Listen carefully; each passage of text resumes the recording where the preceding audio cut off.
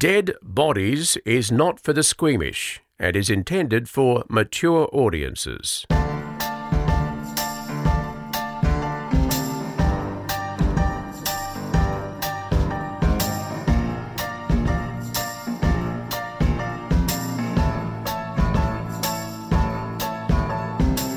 It's happened again, Chanel. No, this... Don't know me before. Okay, I've even wait. told You texted us today. Two things happened. One, walking the dog at the local park and saw this brown furry thing on the ground. And then you texted us and we said, not this again. Well, no, that's later. Okay. There is an almost dead body because I have never actually seen one, but I think I came close to it. So the first thing, brown furry lump, I'm thinking that doesn't look like a dog. That doesn't look like a fox. What can that be? A possum. No. This is in Bulleen, in suburban Melbourne. Okay. A wombat. Oh. Where do you see a that wombat makes me really around town? sad, though. I know, it made me really sad because there's something about wombats. They're kind of loaf-like and they look like they could be a dog if they weren't like a banana wombat. bread. They do, don't they? Yeah. So that was number one. And so I kept walking and that was gross. And I went over close to it and there was like flies and went away. Kept walking, come to a little bridge down. So it's by the Yarra River. Yep. Come to a little footbridge and hanging on the footbridge is a gentleman's jacket Oh. and a pair of shoes. The shoes weren't hanging, obviously. The jacket was Did you hanging. think someone had jumped? I took a photo there. Can you see? Oh, that There's is a jacket. actually weird. There's a exactly. Wait, I want your phone. Clothing in the bush every time is weird. That's really weird. Hold on, because it's not a jacket, it's a blazer. Yep, it's just like it's a Gazman jacket. You touched it. Hang on. What? So- you can't touch it. Well, that's what okay, so I'm standing there looking at it. Two women come along having their morning walk. We're going to put that on our social media. And I said and do you know my first reaction when I saw this? I've got to ring Chanel. Oh, no, I should be working. She'll be in court. I can't ring her. I have to ring her because I don't know what to do. Do I ring the police? It's not an emergency. I'll ring the police. I'll ring Chanel. Well, I thought it's not an emergency. There's no actual body. There's just a jacket and shoes. Is that something you ring police about? So two women came along and I said, excuse me, do you think this is a bit unusual? Because, I'm thinking someone's gone into the river. And they said, yeah, it is strange. Anyway, one of them, she didn't care. And I said, careful fingerprints. But she's going into all the pockets. There was a marquee You're the person card. on the aeroplane that was trying to warn me about the window and I didn't care. She was just picking up the shoes. I'm going, no, leave them just in case. And she didn't care. And they said, yeah, probably call the police. So I called the Crime Stoppers number thinking I won't pester the Very 000 good emergency. citizen. Yes. Hold on, wait. Yeah. Was there anything in the pockets? Yes, there was a MyKey card and a broken MyKey card. And then there was just like a bunch of dirt in the other pockets. And the shoes were dirty, like someone So had it's been like he's traipsing had a fight through with his mud. girlfriend, he's snapped her Mikey card and he's killed her and then he's Yes. put his in his pocket and then Yes. he's left his Gazman jacket there. Exactly. Where's he? I don't know where Oh. he is. So there's some people fishing on the other side of the river. One of the women yells out, "Oi, you over there, is this your gear here?" And they all went, nah. So mystery. And you couldn't cross the river. Like they couldn't have, it's too big and wide and deep at that point. Have you figured it out? No? No, but you told us in a Yes. text message that you could have seen a dead body. Well- where really you just found a jacket. Look, You didn't find a dead body. You made it out to us like all right, you can make fun of me, but I called Crime Stoppers and said, I need No, to report something. it's very important that you do that. Excuse me. But I'm just saying, you inflated the story to us and made it sound like you'd found a Well, dead body. Crime Stoppers escalated the incident Yeah. and put me through to 000. Oh, okay. And told me to the I'm police know not about making it. fun of that. I've said it before on this podcast. It's very important that you Right. report even the things that you think are I not a did. big deal. Well, the girl took it very seriously. She took down all the information. She asked me if there was anything in the pockets, and she said, "Do you want to wait with it?" Which I kind of did, but I said, "No, it's all right." And so I left it there, and I was on my way. And she said, "Do you mind if the police call you about it?" And I said, "No, that will be fine." Please tell them to call me. I got home, phone rings, and it's senior constable something or other, and he said, he asked, "Was it me?" And could I tell him exactly where it was? And I said, "Look, I don't think there's any hurry to get to it." And he said, "No, look, we've got a couple of other things on the list," which, to be honest, I was a bit offended by, thinking, The jacket and shoe combo was low on the priority list because Yeah. it wasn't a body. That's why. And I wanted to say to him, look, we're recording our podcast tonight. We're on in a recording session could in have 2 hours. Just some sort of a conclusion. If there is a body, Just which I make hope like an there's not. episode of Law and Order and get this done. So I explained to him what I saw, and he said, "Oh, so is it just stuff there? Did it look valuable?" And I said, "No." He said, "Look, they're just going to pick it up and chuck it away." That was basically what he said. And I said, "Oh, well, I was just concerned." I said, "I'm sorry. I hope I'm not wasting your time." I said, "I was just concerned that somebody might have gone in the river and may have drowned." That was my thought. And he said to me, Oh. "You've got a very black mind." Oh. Says the police officer The who's police seen officer a said to million me. things. You've been hanging out with me too much. That's why. Well, I wanted to say, that Chanel wouldn't say that. She would say, "Did you go down?" I did try and see if there was anyone, and I saw nothing. Are you So going to go I back don't know tomorrow? the end of the mystery. Yeah, I'm going to go past it tomorrow Yeah, and you see. should. I would. I will. I love that your mind immediately panicked because mine would too. Why did I think to Immediately. call you before the don't know. police? I would have been like, organise a cordon, don't let anyone go near it. Look, to be honest, I reckon it belonged to the guys over the river, the other But side why of the would river, you take your shoes off? to wade across the river. I What- don't know. If you're wearing a Gazman blazer, why are you wading across the river? What Well, the other happens at thing short is- notice that you're wading? It's 30 degrees today. Maybe someone did just go for a dip. Is that no one swims in that river. I don't know. Anyway, police can handle it. I've done my civic duty. It's all I can do. Oops, did I slip? Oh, I'm not going to let do any accents. I'm not. Nope. I can't say why because the person doesn't want me to. But Nope. I hereby pledge that I will not do No. accents. When it comes to people's feedback. That yes, well, of anyone living, I will not give Yeah. people accents that they may not have, or ways Yes. of talking that they may not Yes. have. And the person knows who I'm talking about if they're still with us. Right. Okay. All right, I'm going to take it down a notch, Oh, great. which is what we do on this podcast. We don't always pick things up. We just take them right down. I'm going to talk about James Gargasoulis. Oh, Burke Street. Burke Street. So for those, I feel like everyone knows this story. He was the man who was on the run for several hours, began doing burnouts in the front of Flinders Street, with police following him, turned down Burke Street, killed 6 people, injured 27 others. Earlier, or kind of the night before, in the early hours of that morning, he'd stabbed his brother. And for those outside of Australia, this happened in Melbourne, Australia. Correct. Yep. You can Google it. It will definitely come up. So he went through 2 fitness trials, and I'll kind of explain this, and I don't mean to say dumb it down, but a lot of people don't understand the court system, and that's so fine because unless you've been in it, you don't really have a reason to understand it. So he went through 2 fitness trials, which were basically to see if he was fit to stand trial, because they were worried that he was saying some things about a comet coming to crash into the earth to kill everyone, and that's why he did these things, and talking about himself as the Messiah, blah, blah, blah, blah. First jury on that trial came back, couldn't reach a verdict if he was fit or not. Second jury, they ran it again. Second jury said, yep, he's fit to stand trial. He stood that trial last week. It was just a 1-week trial, which is very short. Normally trials go for about 4 or 5 weeks. Sometimes, Why was it so short? Well, it was so short because it was such an unusual case, and the defence said that. So his lawyers said it's a very unusual case. What happened was James Gargasoulis agreed to all the facts of the case. So he agreed that he was the one behind the wheel of the maroon car. He stabbed his brother, that he killed those 6 people and that he injured the 27 others, 33 victims in total. But he pleaded not guilty, which is his right.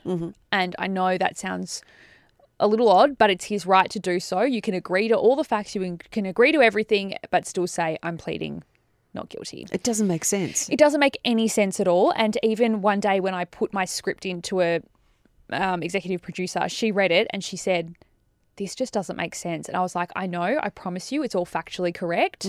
She's like, but he's saying he did it all, but he's pleading not guilty. And I was like, yeah, I know, and that is his right. But trials normally go 5 to 6 weeks. This one, just 1 week, because they didn't have to, because he admitted to it all really, but was pleading not guilty. And they didn't have to prove it all because so much of it was caught on camera. Right. I think it was one of the first real massive crimes we've had where it's everyone whipped their phones out. And I remember at the time that it happened, police, their website, I think, crashed because they were so inundated with people sending mobile phone vision. And then on top of that, they've got all the CitySafe cameras around Melbourne, which were these cameras that are put in that can be controlled by people in a room somewhere, and they can track what people are doing, and they had all that vision. I've sat in a lot of trials. This was the most horrific trial I've ever sat in. For what reason? Because I watched people being murdered for 2 hours. And I've sat in trials, and I've said it on this podcast so many times about how I've seen bodies and it doesn't faze me sometimes, and, you know, it can be upsetting. And the thing that upsets me the most is seeing the families. And for 2 hours, there was a 7-minute compile which showed, it was like a highlights reel pretty much of the worst that he did. And then they went through one by one each victim from 1 to 33. And they played vision of what they were doing before. So you'd see them happily walking through Bourke Street with their families or walking back from lunch with their work colleagues. And then it went to this reconstruction that showed where they pinpointed the spot where they were hit. Then they played actual CCTV of them being hit, of the car hitting them, sometimes from different angles. And then they played vision from other angles of people running to help them afterwards. And that took roughly about an hour and 45 minutes. So all up with the amount of times they played that compile, it was about 2 hours of watching people die. What was he doing while that was being played? It sounds so cliche to say there was no emotion, but there was nothing. Was he watching it? He was watching it out of the very corner of his eye. So the only way I can explain it is if you're looking head on and the TV was to your left or your right, his head never moved, but his eyes moved to the side to watch it. And you're sitting in a courtroom with the families of those 6 people who died. One of them was a baby that died. Zachary Bryant was the youngest victim. Oh, that was something that stuck out to me in the coverage of the trial. The baby was thrown 70 metres. Thrown a really long way. So the facts of the case were that he aimed the car for that pram and he hit that pram, which was being pushed by a nanny. The mum had just said goodbye. And you see in the vision that baby being flung out of the pram. You then see the pram gets lodged in the windscreen of that car, and he drives with that pram and that second child lodged in his windscreen. Like, he goes over intersections, like he's driving, and you see the baby on the pavement. And the heartbreaking part about that was that no one went to him because no one realised, because he was so small. So with all the other victims, there is, I think, part of what I saw in that vision gave me a lot of hope in a way, because so many people ran towards the danger. I can't just, and it must be a human reaction which really stuck out to me, was that the people that saw people being hit ran towards those people to help. But then in like the 20, 30 seconds after, when other people had that, and there's, you know, I'm not shaming people for doing this, but it was just interesting to watch the human reaction. In the 20 to 30 seconds after, for people who went, what? I didn't see what happened, but I'm out on the street. What happened? What do I do? They all ran away. You know, and that's so understandable, because it was a gut reaction that made people run towards other humans and try and help. But then when the reality of it sinks in and cops start screaming and telling people to get back, everyone just ran away. So you've seen, as you know, we've talked about so many times on this podcast, you've seen a lot of death, you've seen a lot of dead bodies. Yeah. But that jury, who are just our peers, people on the street, how did they cope with seeing all of that? I have no doubt in my mind that some of those jurors are absolutely broken from what they saw. There was one man and one woman in particular who I can't really describe because juries are anonymous, that I strongly feel walked away traumatised by that 1 week trial. There was one man who could not look anymore, and I couldn't look, and I'm desensitised to so much of this. He just couldn't look at the screen anymore, and I couldn't look at the screen. You know, once we got to victim 22, you're just like thinking, I can't watch another human being hunted by a car. I just cannot do it. It was some of the most horrific vision I've ever seen. And I think it just goes to show, you know, we're in a different day and age. And we saw that again with Burke Street on Friday. Well, it'll be a couple of Fridays ago by the time this airs. Again, people whipping out their phones, and, you know, we had all that vision filtering in so quickly of a man being shot, a man attacking police, a man lying on the ground in the middle of Burke Street dying. Yeah. And it's horrific. Yeah. And it's awful. And I think it's going to keep happening more and more in this day and age, is that so many people are going to start seeing this horrific vision. Incredible. Absolutely incredible. And I do remember, and I think you were on air with me on the night of that attack. Do you remember? Were we? Or was it the Monday after? Can't remember. Was close to it. Yeah, No, it was I thought- close. Yeah. It was close. And one of the things that police were saying was they weren't criticising people for shooting the stuff on their No. phone, because that's something that's kind of frowned off, like, oh, don't take pictures It's actually of that. really helpful though as well. Exactly. And I know people Yeah. think, why would you film it? Why would you be filming right now? But so much of that vision, especially from the Gargasoulis incident, is now evidence in court and is so crucial. And you just don't know if you've captured something that helps police put the story together 100%. and gather evidence. And a bit I better. know it does look really insensitive, and you know, we feel insensitive when we turn up with TV cameras filming things, but that evidence in that second can be so crucial. Yeah. I'll just wrap up by saying, for people were quite upset that we were constantly calling him the accused and alleged because there was vision of him doing it. We no longer have to say that. Yeah. So I know we've always known it, and I wrote it in my script at the time. We've always known that he was the person behind the wheel. We no longer have to say it. It goes to a 3-day plea hearing now, which is where all the victims get their say to tell him how what he did has changed their lives forever. Yeah. And then he'll be sentenced, but that won't happen until next year. Wow. Heavy stuff to go through. Really heavy. Yeah. I mentioned Ned Kelly in Yes. the last episode. Yes. So Not a hero. No, killed 3 policemen. Bad. But I think I might have mentioned the death masks and the burial of prisoners and Yeah. stuff. So there's Popped another up a little bit throughout. little bit. And Our death pod. masks, I can't stop staring at them. I've been looking them up. You have a weird fascination with them. I haven't really looked at them that much. Oh, you have to. Explain it what it is. Okay. Again. So, well, in the Victorian era, people were quite used. I said that a bit strangely. Trying to wean out the accents. I'm so not doing accents anymore. People they're really used to death because it was just people died at home. Yeah. People were laid out in their homes. Often it was They were blasé, laissez-faire. That's right. That's About a bit the French. death. So just watch it with No, the that's a proper accent, term Chanel. though. It means calm. You can't either. People, there were all sorts of rules like mourning clothes, especially Yeah. for women, they would wear black all the time. They took photos of the dead. I think if you look back on our Facebook page, you'll see the link to the Memento Mori pictures where they used to take photos of them. Yes. And death masks were commonly made of criminals. Don't be mad, I'm Googling at the same time. It wasn't weird to look up. Yeah, okay, do that. There was a guy in Melbourne called Maximilian Kreitmeier. That's a good name, isn't it? It is good, yeah. Maxi. And he was the waxworks proprietor who actually made Ned Kelly's death mask in 1880. What they would do is once the body was dead, they would shave the head, they would grease up the whole head and then make their impression with plaster and stuff and then make the wax copy of it. And whenever he would put a new one up in his wax display in his museum in Melbourne, people would turn up in droves to have a look at it. There's James Dean.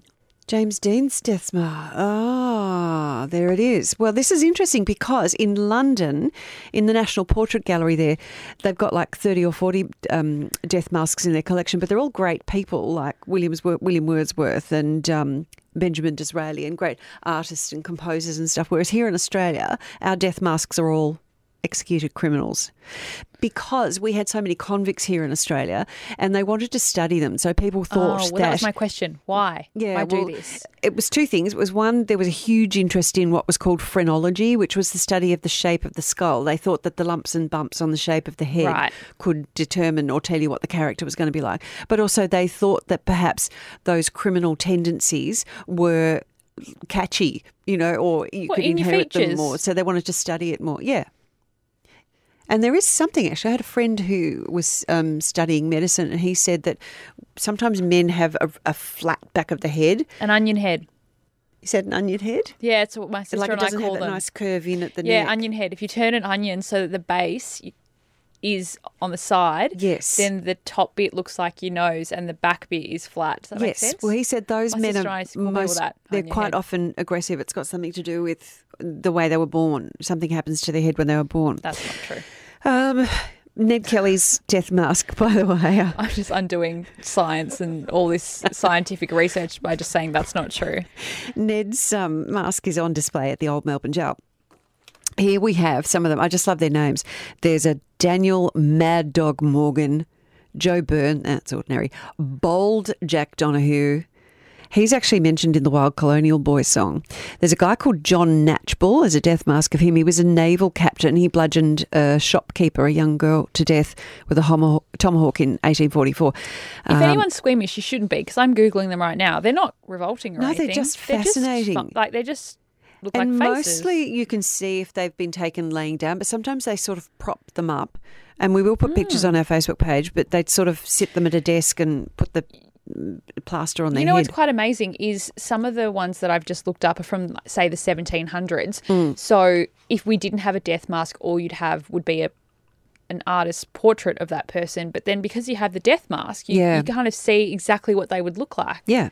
It's quite amazing. And it was great for the Victorian people because they could go and get right up close and look at these people and see what they were like. Okay, so one in particular I want to focus on, and it was George Frenchy Melville. He was a 31-year-old ex-convict from Tasmania, and he had a gang. William Atkins, who was 28, George Wilson, 32, John and Joseph Francis. There was Joe Gray, whose alias was Nutty. No reason to mention him other than cool nickname.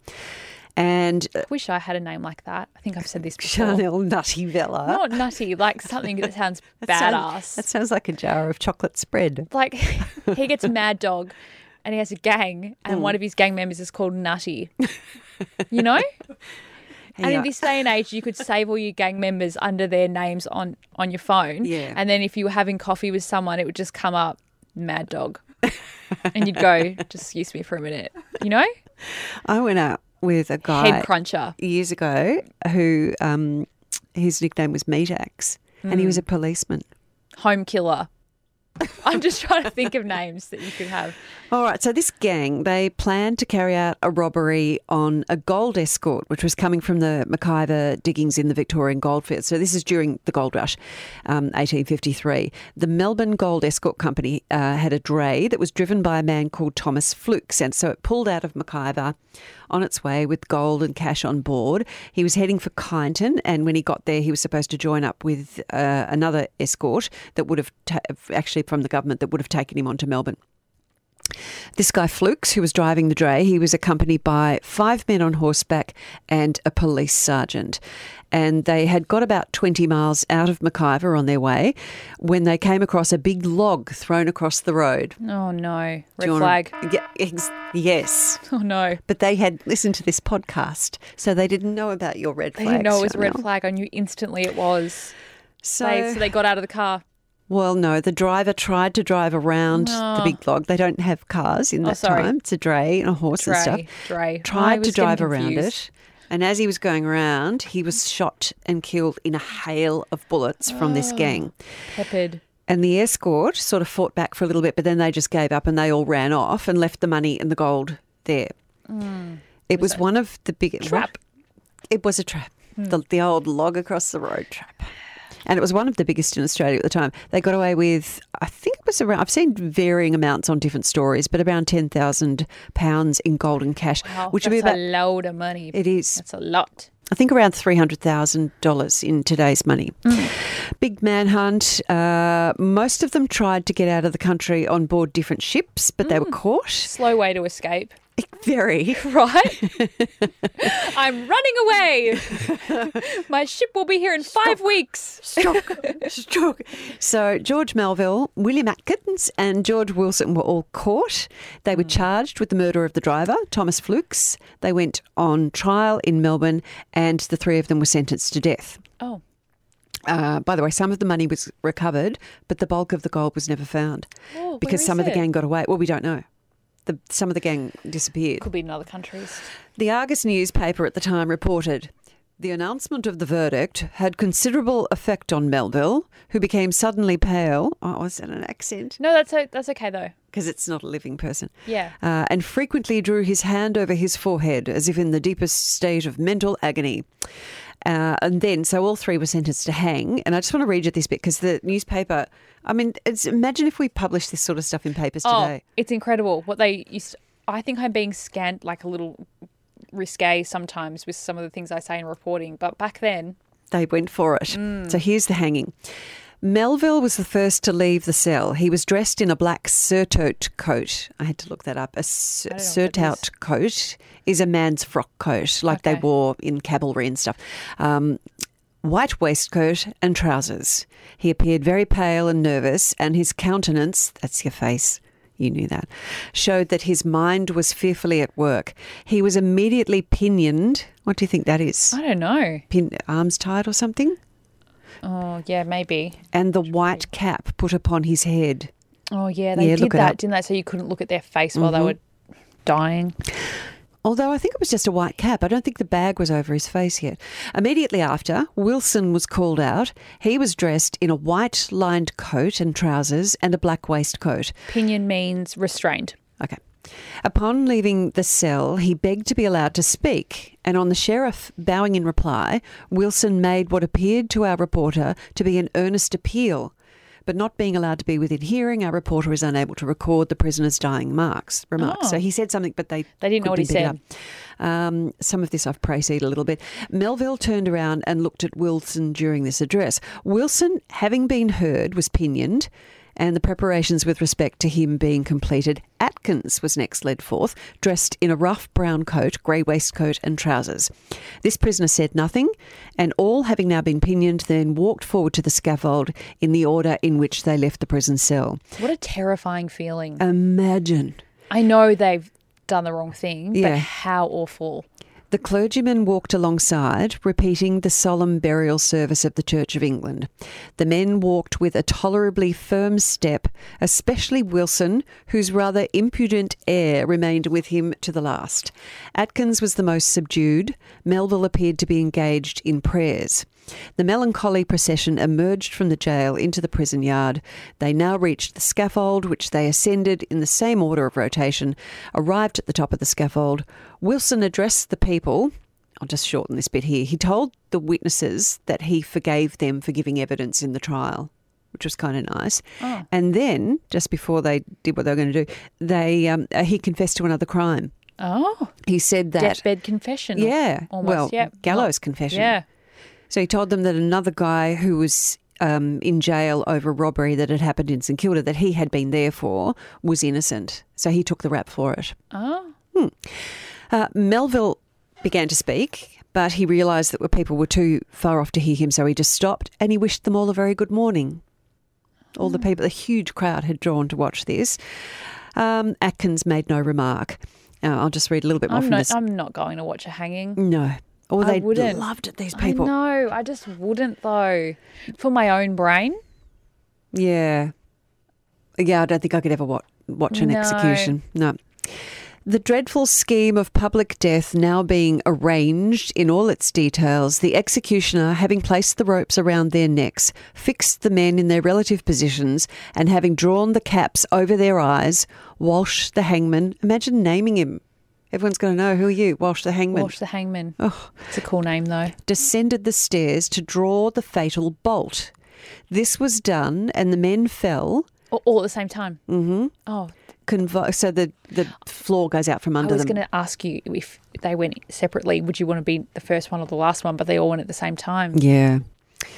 They convulsed with the throes of the death struggle. Atkins died almost immediately. Wilson and Melville struggled for some time, but the executioner, having drawn down on the legs of Melville with considerable force, he presently ceased to move. Can you believe this is in the newspaper? They had to pull down on his legs because he wouldn't die. Yep. Both Melville and Wilson appeared to die hard. There was no post-mortem examination. How's that when they're just like, oh, he's not dying. Off you go, hangman. Just awful. Actually, there was another paragraph that caught my eye that's not necessarily related, but it said, the wretched wife of Atkins is left quite destitute, and to add to her troubles is near her confinement, which means he's about to have a baby. She appears to be in a most pitiable state of mind. And then, can you believe it, after that, the next paragraph is, the weather on the morning of the execution was unexpectedly fine. Oh, they even acknowledged. They could have didn't just do a weather bit saying today will be 21. The weather on the day of the execution, they've wrapped that up together. With the peculiar boldness and atrocity of the crime, may account for the huge concourse of spectators.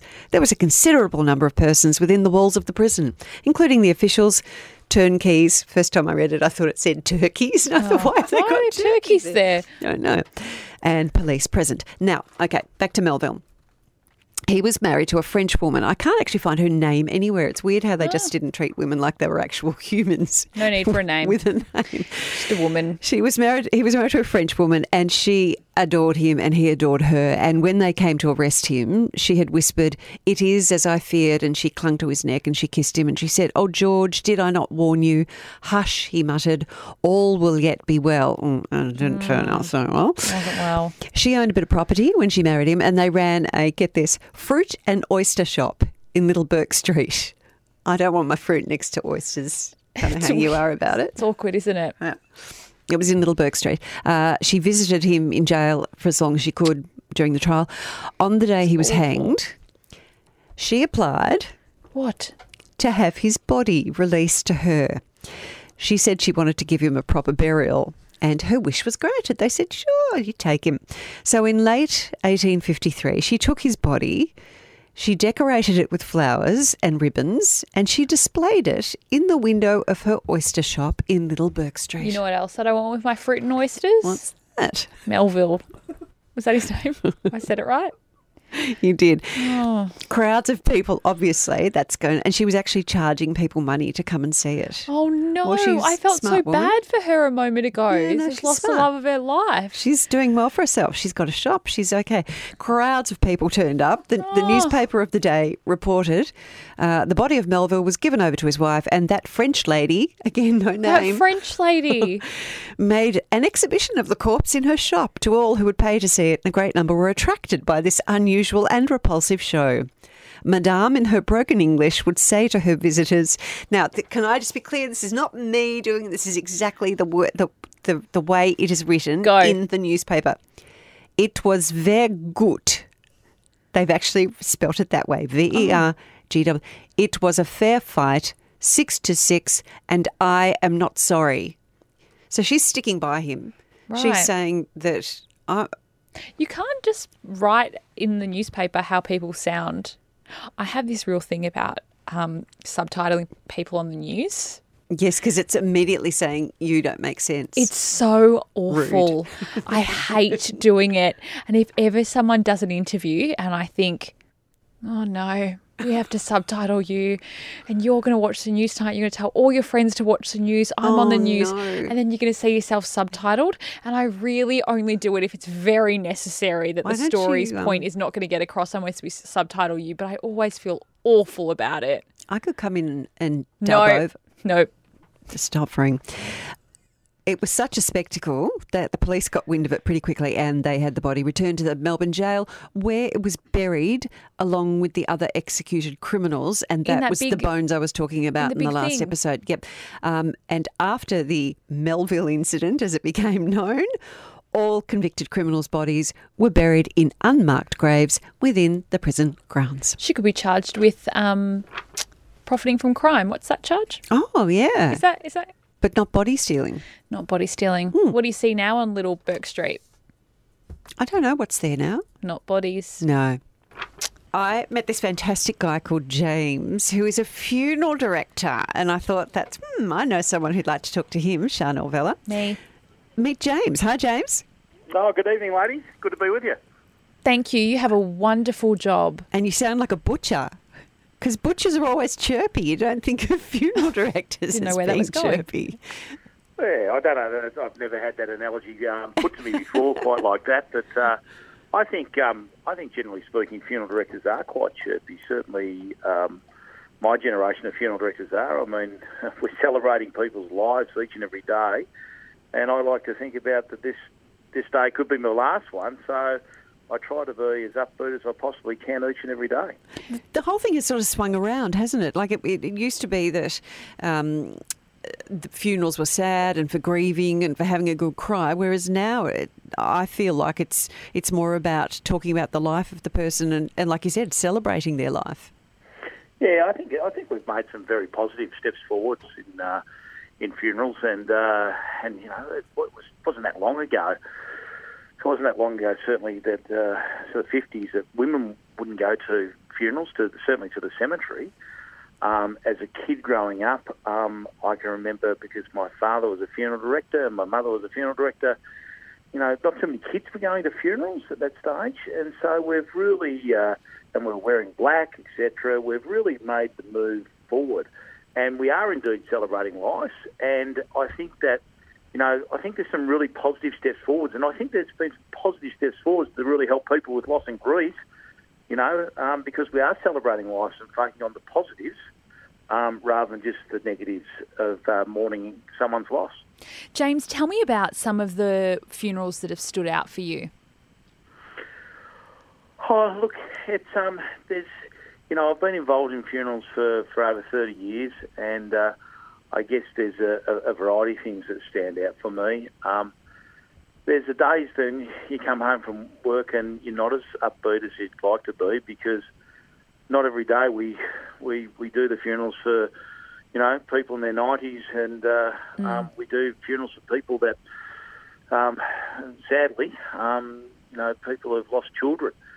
I think that they're the most difficult days that I put in. I just have always looked away from children's funerals, just feeling rather empty about it all. We really shouldn't be there. None of us should be there. No parent should be put in that position. And no matter how well we do it all and tick, you know, and you know, everything that they would like and they'd like for the celebration, you just walk away feeling very empty. So children's funerals are tough. Funerals for people that have young people, they're tough. I used to find suicide funerals incredibly difficult to deal with. I worked in Canberra for a period of time, and one long weekend I arranged 7 funerals, and 6 of them were suicide. Wow. Goodness. And I became very angry by the Monday night. It was Labor Day weekend. By the Monday night, I was terribly angry. And it wasn't until after many years in the funeral industry I got to understand suicide a lot more. And, you know, I was thinking about the pain that the people have left behind, but I never realised how much pain they were actually in to take that, you know, the older and take their life. So they're all the real difficulties and they've been, and they don't change. It hasn't changed today. They're no easier today than they ever were, and they won't be easier tomorrow either. Young people's funerals, children's funerals, they're tough. James, what are the rules with funerals? Like you mentioned a moment ago, wearing black. Do people not wear black anymore? Look, I think that we're really seeing some creative funeral thinking, and we're seeing people really wanting to celebrate the person who's died. So we're seeing all sorts of things, and you'll see it if you read the newspaper. You know, wear a touch of pink. We have one wear pocket squares and party frocks to a funeral, etc. And I think that we're seeing that. Our role as funeral directors, essentially, because most people in their lifetime only will be involved personally to arrange perhaps 2, possibly 3 funerals in their lifetime, our job, our role, is to give people permission to do things that perhaps they didn't think was possible, and to really celebrate the person's life and to make it as warm and as possible, because the funerals are very much for the living, the people are left behind who have to carry on with life. So that if we can make them, far more positive and work on the celebratory, aspects, because they are very much about life and not death so much these days. James, you touched on it just slightly there. What are some of the things that people have come to you and said, we want to do this, and you've said, never done that before, but we'll make it happen? Mm-hmm. Yeah, it's a good question, and I'm a big believer in really encouraging all of our people that if it's legal, it's possible. If it's legal, it's possible. Good motto. Sounds like party town. Yeah, absolutely. And, just this, go back to the old Bob Ansett era of can do. And that's so very important. So we've done a funeral for a pilot. We hired an aeroplane, and he had invited all the guests that he wanted to be at his memorial. We flew that over the Yarra Valley and over Port Phillip Bay. We had various different speeches. We had the touchdown screen. The screens came down. We had audio visual. We had a champagne toast, etc. So there's something that was done there. I was up on the Murray River on Friday, and we conducted a funeral on a boat where the coffin was placed on the boat. The boat landed on a beach where everyone was gathered on the Murray River. Wow. And they carried out the service there, and then the boat drove off in the water, and they all farewelled, and then went up to the parklands to have afternoon tea, and the boat went down the river, met our hearse, and then went off for cremation. I thought you were going to say the body was put in the river. Are there rules about where you're allowed to actually put a dead body? Like, does it have to be in a cemetery? Yeah. No, there's different rules in different states. So, for example, in Victoria, we don't have we don't have any private cemeteries, so to speak. They're all government-formed cemeteries. In New South Wales, and for example, Kerry Packer, he was buried on his farm in New South Wales. There is a lot of, you can apply to the health department and get approval to be buried on your own land in New South Wales, for example. Some people, and we get a number of inquiries for burials at sea each year, and there are rules and regulations associated with that, and the distance that you have to go out to sea, and what you have to place in the casket to ensure that it does meet the bottom of the ocean, etc. What do you have to put in there? Well, we put in usually weights, and that can be either be generally speaking, it is of a concrete form. Okay. That's placed in the base. Wait, I didn't know this was happening. What's that? I didn't know this was Chanel's happening. shocked. How many people have you buried at sea, do you think? In a casket, not throwing ashes, bodies. Yeah, no, I'm talking bodies. Our company has done, certainly to my knowledge, a handful of such burials. And Wow. once again, as people make the inquiry, and we've got to make it happen. So, and there's a lot involved in it, and you've got to go a long distance out. Yeah. But it can happen. As I said, it's legal and it's possible. I suppose if it's what the family wish, and if what the deceased, if that was their wishes, and you're making it happen. James, we have to ask you, how old were you when you first saw a dead body? I was in kindergarten. What? So you need to understand that I was born and bred in the funeral industry. I came home from hospital. We lived at the Rera Funeral Home, and that was normal to me. It was a normal part of life. I didn't see, and I can remember helping my dad at different times as a young person. But I remember at kindergarten, this was a distant relative, and I can remember, seeing her and at the viewing, and I was blessed. My mum and dad didn't hide death from us. It was a normal part of life for me as a kid, being growing up, and it wasn't so normal for lots of my friends that I went to school with and things like that. I mean, when I'd asked them to come over and play, not too many parents were keen on them coming to play at the rear of the funeral home. I bet your friends wanted to come over, though. That would be cool. Yeah, that's right. And it's interesting, but I wondered until I was, an adult or a teenager, why that was so, because I played with a guy who had the local milk bar. We'd go there. Another friend of mine had the news agency. That was all normal. Why wouldn't they want to come back to our place? And I think it was more the parents' issue than it certainly was the kids, because they were fascinated with the whole thing and meaning around death and, bodies and dying, etc. Well, James, we are so grateful for your time. Thank you. You play a very important role in closure for families, and it sounds like you're doing some wonderful things in achieving that. Yeah, good on you guys. Lovely to be with you. Thanks, James. Dead Bodies is created by Dee Dunleavy and Chanel Vella and produced by Kirsten Lim Howe. Contact us at deadbodiespodcast@gmail.com.